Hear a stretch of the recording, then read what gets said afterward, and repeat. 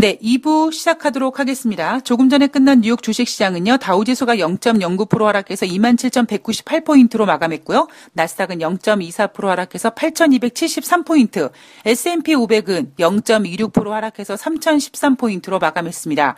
이날 뉴욕 주식시장 소폭 하락했는데요. 물론 FOMC 금리 결정을 앞둔 경계감일 수도 있지만 이날은 트럼프 대통령이 중국을 겨냥해서 비판적인 발언을 했다. 자, 이러한 이유로 뉴욕 주식시장이 소폭 하락했습니다. 제가 아까 일부에서 미쓰리가 그래도 경제를 이야기함에 있어 최소한 돈다방 미쓰리를 청취하시는 분들한테 냉철하게 여기저기 이렇게 홀리지 않게 좀 그런 가급적이면 냉철한 정확한 지금 내용을 전달해 주려고 애쓰고 있구나. 뭐 그런 잡벅의 시간을 가졌다. 뭐 이런 말씀을 드렸는데요. 이날 트럼프 대통령이 중국을 겨냥해서 한 발언 때문에 저는 그런 생각을 하게 됐습니다. 거기에 대한 이야기는 좀 다시 한번 해볼 거고요. 우선 최근 대한민국은요. 동네 북이죠.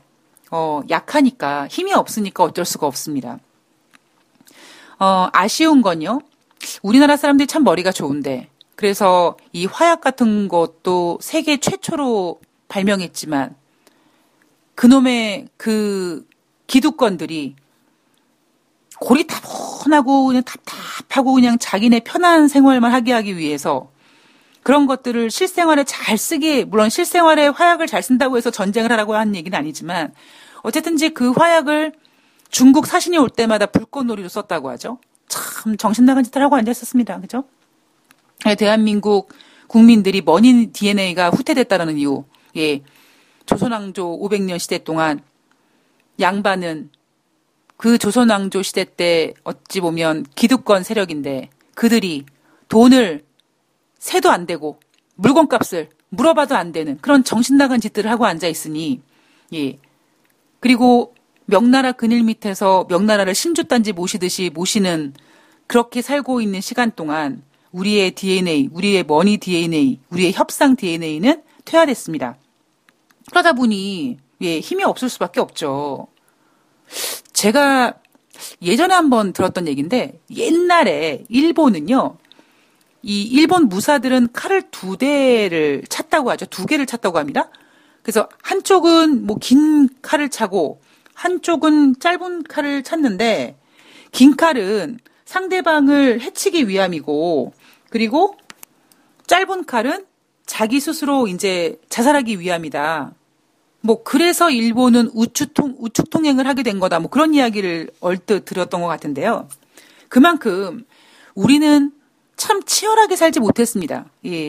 치열하게 살지 못하다 보니 우리가 그렇게 양반들이 돈 세면 안 되고 물건값 물어보고 안 되고 공자왈 맹자를 하고 있는 동안에 이미 서양에서는 뭐 진짜 뭐 네덜란드에서는 증권거래소가 만들어지고 영국에서는 채권이 만들어지고 이러고 있을 때거든요. 너무 중요한 시간을 우리가 제대로 사용하지 못해서 어찌 보면 너무나 중요한 위치에 있는 대한민국이 사실 우리가 잘만 하면 칼자루를 쥐고 있을 수도 있는데 그런 지경이 못 되고 있게 된 거죠.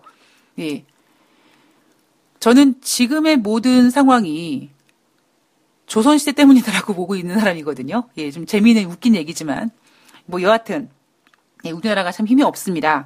그러다 보니 동네 북이 되고 있습니다. 미국에서 까라고 하면 무조건 까야 되고요. 그죠? 영국이 아니라 일본에서 이렇게 우리나라를 공격하지만 우리나라 뾰족한 지금 수를 찾지 못하고 있습니다. 그죠? 그러나 이번에는 굴하면 안 된다라는 거는 확실하게 인지하고 있지만 뾰족한 방법은 없어요. 저는 개인적으로 뾰족한 방법이 없는 게 아니라 뾰족한 방법 늘 말씀드리지만 100% 강력한 100% 강한 적은 없거든요. 어딘가에 분명히 약점이 있습니다. 그러면 우리나라가 일본의 그 어딘가의 약점을 먼저 과감하게 빵 하고 치면 되는데 우리나라는 그거를 못해요. 왜냐? 그동안 방어만 해봤거든요. 다른 분들, 제가 이런 얘기 좀 해드렸는데 다른 분들께서 아니야, 미쓰리, 네가 잘못 알고 있어. 이런 얘기를 안 해주시는 것 보니까 제가 알고 있는 게 맞는 것 같은데, 제가 알고 있기로는 대한민국 지금 역사상, 지금까지 한반도 역사상 다른 나라를 공격했던 적이 한 번도 없다. 물론 삼국시대 때 백제와 고려와 신라와 지네들끼리 쿵당쿵당 하는 거 말고는 우리나라가 다른 나라를 먼저 공격했던 적은 없다라고 저는 알고 있거든요. 그러니 전쟁의 기술을 알겠습니까? 협상의 기술을 알겠습니까? 안 되는 거예요. 예. 예. 참 여러모로 지금 대한민국이 상당히 지금 힘든 위치에 처해 있습니다. 그나마 북한은요, 김정은이가 핵이라는 걸 가지고 있으니까 어쨌든지 간에 트럼프 대통령을 쥐락펴락하고 있는데 우리는 또 그것도 안 되고 있어요. 미국이 한국산 송유관에 대한 관세를 2배 넘게 끌어올렸다고 하죠. 30일 산업통상자원부에 따르면 미국 상무부가 한국산 송유관에 대한 반덤핑 관세 연례 재심에서 넥스틸 제품에 38.87 관세율을 부과하기로 했다고 합니다. 대한민국 힘듭니다. 대한민국 힘든데 전 이 힘든 모든 이유가 물론 조선시대 때문이기도 하지만 앞선 정부들이 너무나 무능했어요. 너무나 무능했다기보다 제밥에 관심이 있었던 거죠. 뭐가 중요한지 모르고 뭘 해야 될지 모르는 상황에서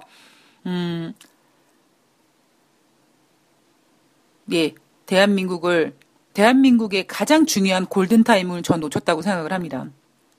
제가 아까 1부에서 말씀드렸지만 2016년만 하더라도 2016년 초만 하더라도 각국의 정책 공조라는 이름으로 힘을 합칠 수가 있었습니다만 지금 그 이후에는 각국의 자국 이기주의가 이렇게 팽배한 상황에서 우리는 너무 그 앞에 그 정권에서 준비한 게 없다라는 거죠. 그 중요한 골든 타이밍에 미국의 금융위기 이후에 2008년도 금융위기 이후에 2009년부터 얼마나 중요한 타이밍인데 우리는 그때 준비를 하지 못했습니다. 그리고 그 모든 피해는 지금 대한민국 국민들이 겪고 있다고 전 생각을 합니다. 왜냐하면 경제라는 녀석은 그렇게 동전 뒤집듯이 금방 뒤집히는 게 아니기 때문이라고 저는 그렇게 믿기 때문입니다. 자, 대한민국 화이팅 했으면 좋겠고요. 네. 자, 30일 글로벌 이슈를 좀 체크를 해볼 텐데요. 미국의 금리 인하가 지금 시장의 화두입니다. 그러나 꼭 단순히 미국의 금리 인하뿐만 아니라 전 세계적으로 금리 인하가 유행이에요. 그죠? 지난주에는 ECB에서 드라기 총재가 금리는 동결했지만 금리 인하 가능성 열어놨고요. 그리고 하다못해 터키는 에르도안 대통령이 중앙은행 총재를 경질했습니다. 아, 저 새끼 저거 금리 인하 더럽게 안 하네. 야, 너 내려와야겠다. 그래, 중앙은행 총재를 끌어내립니다. 그리고 부총재를 총재로 앉히고 그 부총재는 에르도안 대통령의 어떤 기대에 부응하기 위해 시장이 예상했던 것보다 더 큰 퍼센테이지의 금리를 인하합니다. 시장에서는 터키가 이번에 한 2, 3% 정도 금리 인하하지 않을까라고 생각했는데 무려 4.25% 금리를 인하하면서 터키는 24%의 금리가 지금 현재 19.75%까지 내려왔습니다. 17년 내 최대 폭의 인하예요. 자, 거기다가 30일 일본 중앙은행에서 회의를 열었는데 기준금리를 결정하기 위한 회의를 열었습니다. 그런데 일본에서도 기준금리 동결했습니다. 지금 현재 일본의 금리는요. 단기 정책금리는 마이너스 0.1%고요. 10년물 장기 국채금리는 제로금리입니다. 근데 마이너스 0.1% 단기 정책금리도 장기 국채금리도 모두 현행 금리를 유지하기로 동결을 했습니다. 다수의 찬성으로 결정됐고요. 그리고 내년도 봄까지 2020년 봄까지는 일단 초저금리를 유지하겠다라는 일단 시나리오는 제시했습니다. 그러나 이번에 새로 부각된 게 뭐냐면 부여된 게 향후 물가 안정을 목표로 향한 모멘텀이 손상될 우려가 높아질 경우에는 대규모 금융 완화를 계속한다는 방침을 재확인했습니다. 즉 마찬가지로 터키는 금리를 인하했고요. 그다음에 ECB와 일본은 현행 금리를 유지하기로는 했습니다만 다음번에 혹은 필요하면 언제든지 양적 완화를 하겠다, 금융 완화를 하겠다, 혹은 금리를 인하하겠다라는 정책을 지금 준비하고 있는 거죠. 자, 일본은요, 올해 경제 성장률 전망치 0.7% 보고 있고요. 내년도는 0.9%, 내후년에는 1.1% 보고 있습니다. 3개월 전에 예상했던 것보다 지금 0.1%씩 하향 조정했습니다. 자, 또 하나. 에르도안 대통령, 터키 에르도안 대통령만 중앙은행 총재를 조지려고 하는 게 아니라 트럼프 대통령만 FOMC 제롬 파월 연준 의장을 조지려고 하는 게 아니라 멕시코 대통령도 중앙은행을 압박하면서 나도 트럼프 대통령과 에르도안 대통령 같은 사람이야, 이렇게 보여주려고 하고 있습니다. 멕시코는 다음 달 8월 15일 날 금리를 결정하게 되는데요. 작년 12월 달에 이 암노 대통령이 취임을 했습니다. 자, 대통령이 취임을 했는데 뭔가를 보여줘야 돼요. 트럼프 대통령은 취임하자마자 어마어마한 대규모 역사적인 감세 정책을 줬습니다. 그죠? 왜요? 경기 부양시켜야 되거든요. 대통령의 가장 큰 임무는 경기를 부양시켜야 되는 겁니다. 자, 그런데 작년 12월 달에 취임한 암노 대통령이 딱 대통령이 되고 왔더니 멕시코의 올해 경제 성장률이 빵이란 말이야, 빵. 제로란 말이에요. 대통령으로서 가만히 있으면 안 되죠. 지금 현재 멕시코의 기준금리는요, 8.25%입니다. 2008년 8월 이후의 최고 수준이고요.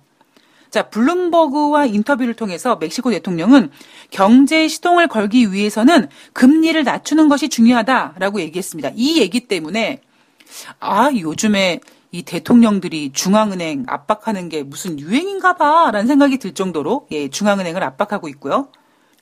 그럴 수밖에 없는 게 지금 경기 하강 국면에 와 있기 때문에. 그러니까 제가 예전에 아마 이런 얘기 해드렸을 거예요. 몇 년 전에 그 주식시장에서 반기문 전 사무총장 관련주들이 들썩들썩했습니다. 왜냐하면 그때 반기문 전 사무총장이 대통령에 나올 가능성이 점쳐지면서 관련주들이 주식시장에서 막 난리 부르스를 쳤죠. 제가 그때 그런 얘기를 해드렸습니다.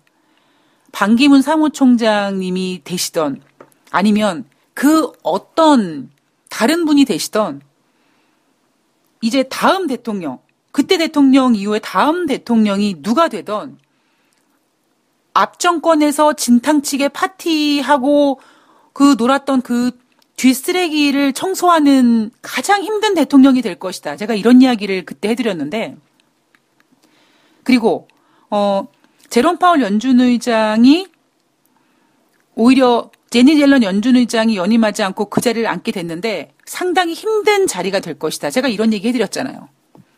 왜냐하면 경기 하강 국면에 어떤 중요한 임무를 맡게 됐기 때문이라고 그거거든요, 저는.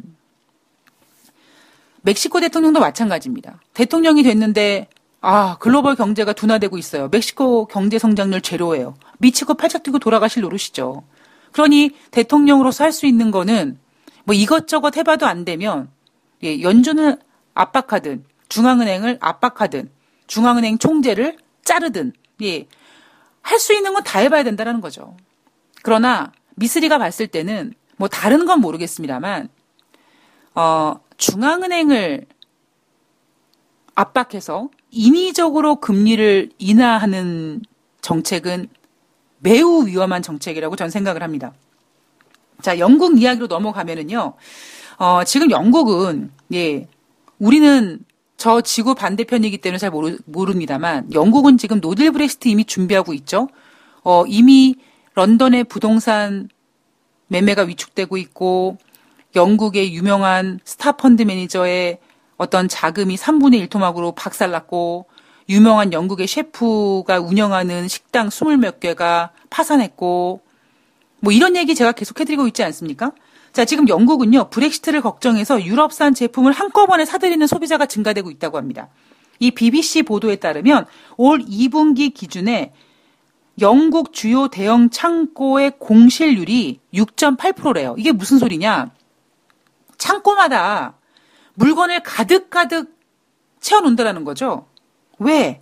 10월 이후에 영국이 유럽산 제품을 구입하지 못하게 될 것 같으니까 재고를 확충하고 있는 겁니다.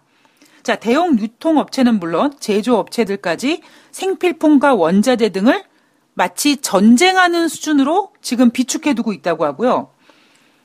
10월 31일 날 죽기 살기로 유럽연합을 떠나겠다고 하는 영국인이 11월이 되면 유럽산 제품을 이제 수입하는데 매우 어렵겠죠. 그래서 이미 사놓을 수 있을 때 사놓자. 그래서 물건을 사들여놔서 창고에다가 가득가득 실어놓고 있다고 합니다. 이 여론조사기관 블리스의 조사에 따르면 영국 국민 10명 중에 4명이 영국은 노딜 브렉시트 될 거야 라고 생각하고 있다고 하고요. 영국 정부, 즉 보리스 총리는 우리 영국은 노딜 브렉시트 돼도 괜찮거든? 준비 잘 되고 있거든? 이렇게 얘기하고 있지만 개풀 뜯어먹는 소리다라고 국민들은 생각하고 있다고 합니다. 즉 보리스 총리가 얘기하는 영국은 노딜 브렉시트 해도 괜찮아. 문제없어. 다 준비되고 있어라고 얘기는 하고 있지만 국민들은 웃기고 있네. 네가 뭘 잘 모르는구나 라고 하고 있다는 거죠. 이런 분위기가 지금 영국의 파운드화 가치를 하락시키고 있습니다. 메이 총리가 그만둔 다음부터 지난 5월 이후 지금 파운드화는 7% 이상 하락하고 있다고 합니다. 자, 독일 이야기로 좀 넘어가 보면은요, 독일의 8월달 소비자 신뢰 지수가 9.7이 나왔는데요. 3개월 연속 하락세. 지금 유로존의 가장인 독일이 상당히 힘들어합니다. 지난번에 제조업 PMI 지표가 43까지 나왔어요. 50이 기준인 제조업 지표가 43까지 내려왔습니다. 돈이 있으면 없던 사랑도 생기고, 그죠? 가난이 문을 열고 들어오면 행복이 창문 밖으로 나간다. 되게 잔인한 얘기이긴 하지만 우리가 무시할 수 없는 얘기입니다. 자, 독일은 지금 자기가 너무 힘들다 보니까 주변을 돌아볼 여유가 없는 거예요. 주독 미국 대사관 대변인이 이날 성명을 발표했는데 우리는, 즉 독일은 호르무즈 해협의 안전을 돕고 이란의 공격을 물리치기 위한 프랑스와 영국의 활동에 독일의 참여를 공식으로 요청했다고 합니다. 이게 누구예요? 미국인이 독일 대사관에 있는 사람이 독일 사람들에게 어이 호르무즈 해협물이 이렇게 보호해야 되는데 독일 참여하지? 이거 얘기했다라는 거예요. 근데 독일 언론은 뭐라고 얘기하냐면 독일은 지금 트럼프와 거리를 두고 있는 상황에서 미국의 이 요청을 받아들이지 않을 것 같다라는 보도가 나왔습니다. 그리고 지난번에 영국이 야, 우리 호위연합체 구성하자. 이 호위연합체는 뭐 네덜란드부터 시작해서 쭉 지금 만들어지고 있는데 여기에도 아직까지 결정을 내리지 않고 있는 상태라고 합니다. 왜요? 이 젠장맞을 배고파 죽겠는데 지금 우리 독일 지금 눈앞에 경제가 지금 힘들어 죽겠는데 무슨 지금 호르무즈 해역에 지금 뭐 어쩌고 저쩌고 사람이 힘들어지잖아요. 힘들고 배고프고 그러면 주변을 돌아볼 여유가 없죠. 물론, 아이고, 그래. 뭐 나는 좀 이렇게 그냥 나는 적게 벌고 그냥 난 이 상태로 만족해. 뭐 이렇게 생각하는 분들은 거기에 만족하면서 그 없는 살림도 쪼개서 다른 사람들과 공유하고 더 불쌍한 사람을 돕는 그런 여유가 있지만 갑자기 잘 살던 사람이 쫄딱 망하잖아요. 네. 이 표현이 좀 그렇지만 쫄딱 망하면 주변을 돌아볼 여유가 없어요. 그죠? 이미 자기 스스로가 지금 먼저 멘붕인데 지금 독일이 그런 거예요. 잘 나가던 독일이 지금 경기가 워낙 안 좋아지다 보니까 주변을 뭔가 이렇게 배려할 그런 여유가 없다니까요. 이게 바로 지금 독일의 현 주소입니다. 자, 중국의 이야기로 넘어가 보도록 하겠습니다. 자, 우선 트럼프 대통령 열받는 얘기를 좀 먼저 하자면 미국의 강력한 제재에도 화웨이가 올 상반기에 양호한 실적을 보였는데 올 상반기 화웨이의 매출이 전년 동기 대비 23.2% 증가했고요. 순이익률은 8.7% 증가했다고 합니다. 상반기 화웨이의 스마트폰 출하량 전년 동기 대비 24% 증가했고요. 잘 팔렸다는 얘기죠. 그리고 핵심 산업 분야인 통신 네트워크 장비 매출은요. 1,460억 위안. 5G 네트워크 관련된 거겠죠? 자, 세계 50개 통신사와 상용 5G 계약을 체결했다라고 합니다. 트럼프 대통령 도대체 누구를 위한 무역 분쟁입니까? 이거 해야 된다니까요. 그리고 트럼프 대통령은 이렇게 얘기하겠죠. 화웨이는 난 모르겠고 일단은 중국한테 지금 25% 관세 때리는 것 때문에 중국의 관세가 계속 미국으로 들어오고 있어서 미국이 부자 되고 있어. 개풀 뜯어먹는 소리라는 거죠. 야, 그거는 결국 그 관세는 그 무역업체들이 다 힘들어하고 있는 거고 그리고 오히려 미국 니네들 중국으로부터 받아들이는 관세보다 중국이 보복 관세에서 피해받는 미국 기업들을 좀 살려주기 위해서 그 기부하는 그 돈 그게 더 지금 많이 들어가잖아. 그리고 지금 너 니네 미국 대중무역 적자 이거 확대되는 거 이거 어떻게 할 건데. 보세요. 트럼프 대통령이 지금 자기가 계획했던 대로 되고 있는 게 하나도 없는 거예요. 자, 화웨이가 굉장히 무섭습니다. 그리고 저는 화웨이가 무서운 게 아니라 지난번 작년 11월 달에 G20 정상회담 아르헨티나 편에서 시진핑 주석이 트럼프 대통령한테 콩 대두 1만 톤 사주겠다 이런 얘기 하면서 제가 그랬잖아요. 중국은 그 중국 제조 2025를 지키기 위해서 다른 모든 거를 다 포기할 생각을 했다. 그러면서 얻어낸 것이 바로 90일 휴전이었고 그 90일 휴전 그리고 이후에 지속되는 계속 그 시간 끌어가는 과정에 화웨이는 엄청난 인력과 엄청난 기술력으로 준비를 하고 있었다라는 거죠.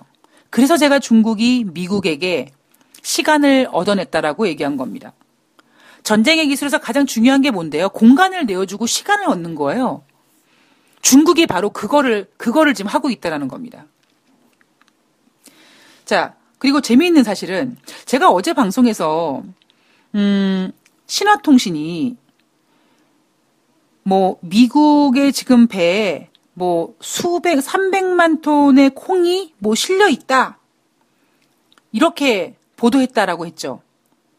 근데 제가 미쓰리가 뭐라고 했습니까? 블룸버그 통신 보도에 따르면 300만 톤을 중국이 사줬다라는 개념이 아니라 중국에서 중국 기업들한테 우리 중국 정부가 300만 톤까지는 비관세로 미국의 콩을 사들일 수 있도록 풀어줄게. 즉 한도를 그렇게 해줄게. 대신에 니네 기업에서 필요한 수만큼 콩을 사. 이게 팩트라고 했잖아요. 근데 여러분 참 재밌는 게 뭐냐면 어제 지상파 뉴스에요. 중국 뉴스가 나오는데 그렇게 얘기하더라고요. 중국은 미국의 콩을 수백만 톤을 사줬다. 이렇게 나오더라고요. 그러니까 신화통신의 보도를 그대로 인용한 거죠. 제가 이런 생각이 들었습니다. 야, 진짜 이놈의 경제라는 분야는 이게 경제라는 분야에 국한되는 건지 모르겠습니다만 참 대한민국 지상파 뉴스를 보도하는 기자도 뭔가 팩트를 제대로 보지 못하고 있는 것 같다라는 그런 좀 약간 큰 실망을 했습니다. 제가 다시 그 기사를 그 신화통신과 블룸버그 통신 기사를 또 읽어보고 해도 아무리 봐도 제가 어제 그랬잖아요. 이거는 여러분 300만 톤이 아니라 혹시 300만 포대가 아닐까요? 왜냐하면 이게 말이 안 되는 게 지난번 G20 정상회담 오사카 편에서 중국이 사주기로 했던 미국의 콩은요. 54만 톤이에요. 근데 갑자기 54만 톤이 300만 톤으로 지금 변질됐단 말이에요. 근데 블룸버그 통신에서는 300만 톤을 사줬다라는 개념이 아니라 300만 톤까지 한도를 넓혀줬다. 제가 이거 은행의 대출과 비유해서 설명해드리지 않았습니까? 근데 지상파 뉴스에서조차도 마치 중국이 미국의 콩을 수백만 톤을 사준 것처럼 보도하더라고요. 그런데 이날 30일날 뉴욕 주식시장이 소폭 하락했습니다. 왜 하락했습니까? 트럼프 대통령이 중국을 비판하는 발언을 했어요. 그 내용이 뭡니까? 트위터에다가 중국은 매우 나쁜 27년 만에 최악의 해를 보내고 있다. 중국 아주 나쁜 놈들이다 이거거든요. 왜 나쁜 놈들이냐? 중국은 우리 농산품 구매를 시작하기로 되어 있었지만 그들이 그렇게 하고 있다는 어떠한 신호도 없다라고 했습니다. 이거 뭐예요? 과연 중국이 미국산 대두를 대두든 뭐든 300만 톤을 정말 그 언론 보도대로 사줬다면 트럼프 대통령이 이런 글 올렸겠습니까? 뭐 이렇게 했어요. 아니 신화통신 보도를 보니까 뭐 수백만 톤 뭐 이렇게 샀다고 하던데요? 라고 하니까 트럼프가 그러니까 그 새끼들이 그게 문제야. 그들은 그냥 말만 그렇게 놓고 이행하지를 않는다니까 이렇게 트위터에다 글을 올렸습니다. 여러분 누구 말이 맞습니까? 미쓰리 말이 맞는 것 같죠? 그리고 제가 봤을 때는요. 중국이 미국산 대두를 300만 톤을 지금 사줄 필요가 없어요. 여러분이면 그러시겠습니까? 제가 시진핑이라면 콩 이렇게 우리는 한도를 300만 톤으로 풀어놨어. 뭐 얼마를 사줄지는 각 기업들이 결정하겠지만 우리 중국은 이렇게 최대한 300만 톤까지도 미국의 콩을 사줄 수 있는 이렇게 통 큰 자세가 되어 있어. 자, 그러니 트럼프, 니네 미국은 우리 화웨이를 얼만큼 통 크게 풀어줄래? 이거 지금 하고 있기 때문에 이거 하기 위해서 300만 톤 타령이 나온 거거든요. 그러면 제가 만약에 트럼프라면, 제가 만약에 시진핑이라면 미쳤다고 먼저 300만 톤을 사줍니까? 뭐 농약 먹었습니까? 뭐 정신줄 났나요? 미국이 얼만큼 화웨이를 풀어주냐에 따라서 그 콩의 수입량은 결정될 겁니다. 왜냐하면 내가 시진핑이라면 내가 늘 말씀드리잖아요. 이 콩은 뭐예요? 썩어가요. 처음에 54만 톤 미국산 콩 사준다 그랬을 때 트럼프 대통령이 얼마나 쪼개면서 좋아했습니까? 이미 벌써 미국은요. 콩을 포대에 담아가지고 아마 지금 배에다 다 실어놨을 거예요. 근데 그 이후에 지금 중국이 미국과 대면 협상도 안 하고 전화통화하면서 어이 잘 지내 미국? 어이 가만 있어봐. 우리 한번 조만간 만나야 될 텐데 말이지.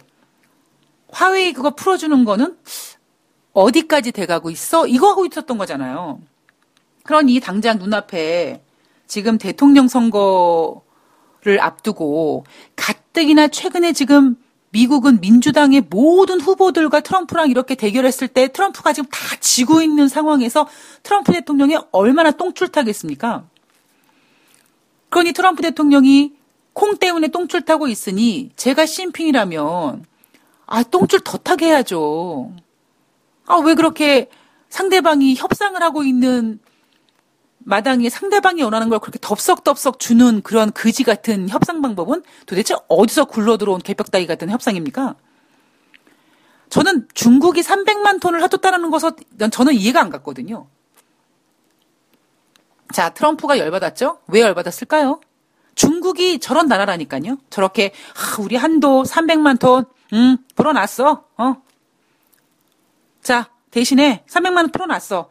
근데 중국 정부 주도로 콩을 사는 게 아니라 중국 기업 주도로 콩을 삽니다. 그런데 재미있는 사실은 중국은 사회주의 국가예요. 한마디로 중국 공산당이 까라면 깔 텐데 중국은 그런 얘기 안 해요. 자, 300만 톤 사. 메이원티 사. 그런데 300만 톤 안 될 수 있다라는 거니까요. 그리고 그 300만 톤이 되는지 안 되는지는 중국 정부가 키를 가지고 있고요.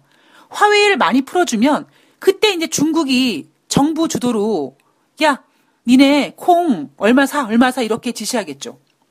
왜 이런 간단한 논리를 모르냐고요. 와, 제가 지상파 뉴스에서 그 수백만 톤 사들였다는 얘기하면서 대한민국 진짜 협상 진짜 더럽게 못하는구나 라는 거를 다시 한번 실감했습니다. 그러면서 또 하나 느꼈죠. 진짜 미쓰리가 여러분들을 혹하게 하는 내용들은 전하지 않는구나. 당장 들을 때는 마음이 좀 아프지만 당장 들을 때는 저가시나 맨날 저렇게 힘든 얘기만 하네라고 그렇게 욕을 얻어먹을지 모르겠습니다만 최소한 돈다방 미쓰리의 미쓰리는 여러분들의 소중한 재산을 골로 가게끔 만드는 그런 악당 역할은 안 하고 있는 것 같습니다. 돈다방 미쓰리가 준비한 얘기는 여기까지입니다. 그리고 앞으로 돈다방 미쓰리는 지금까지 하는 것처럼 여러분들의 돈을 불려드릴 자신은 없습니다. 솔직히 예, 제가 증권 전문가가 아니니까. 그러나 최소한 경제를 읽어드림에 있어서 여러분들의 소중한 자산이 예, 골로 가지 않도록, 손해보지 않도록, 예, 거기에 집중을 해서 더욱더 경제를 예, 냉철하고 이성적이고 다양하게 분석해드리는 그런 돈다방 미쓰리가 될 수 있도록 노력하겠습니다. 여러분 7월 한 달 동안 정말 고생 많으셨고요. 주식 하시는 분들 예, 30일 날 상승했지만 마음 편하지 않습니다. 예, 앞으로 힘든 가시밭길이 준비되어 있습니다. 예, 마음까지는 단단히 하셔야 되고요. 그리고 7월 한 달 동안 이 무더위에 애쓰시고 그다음에 업무하시고 주식하시고 정말 힘드셨을 텐데 8월 달 준비 잘 하시길 바랍니다. 이제 휴가가 피크여가지고요. 아마 휴가 가시는 분들 많으실 텐데 충분히 재충전하시고요. 그리고 어디 가시든지 예, 몸 조심하시고요. 그리고 행복하고 활기차고 시원하고 건강한 하루 되시기 바랍니다. 저는 8월 1일 8월의 첫 번째 날 더욱더 좋은 내용 가지고 찾아뵙도록 하겠습니다. 고맙습니다.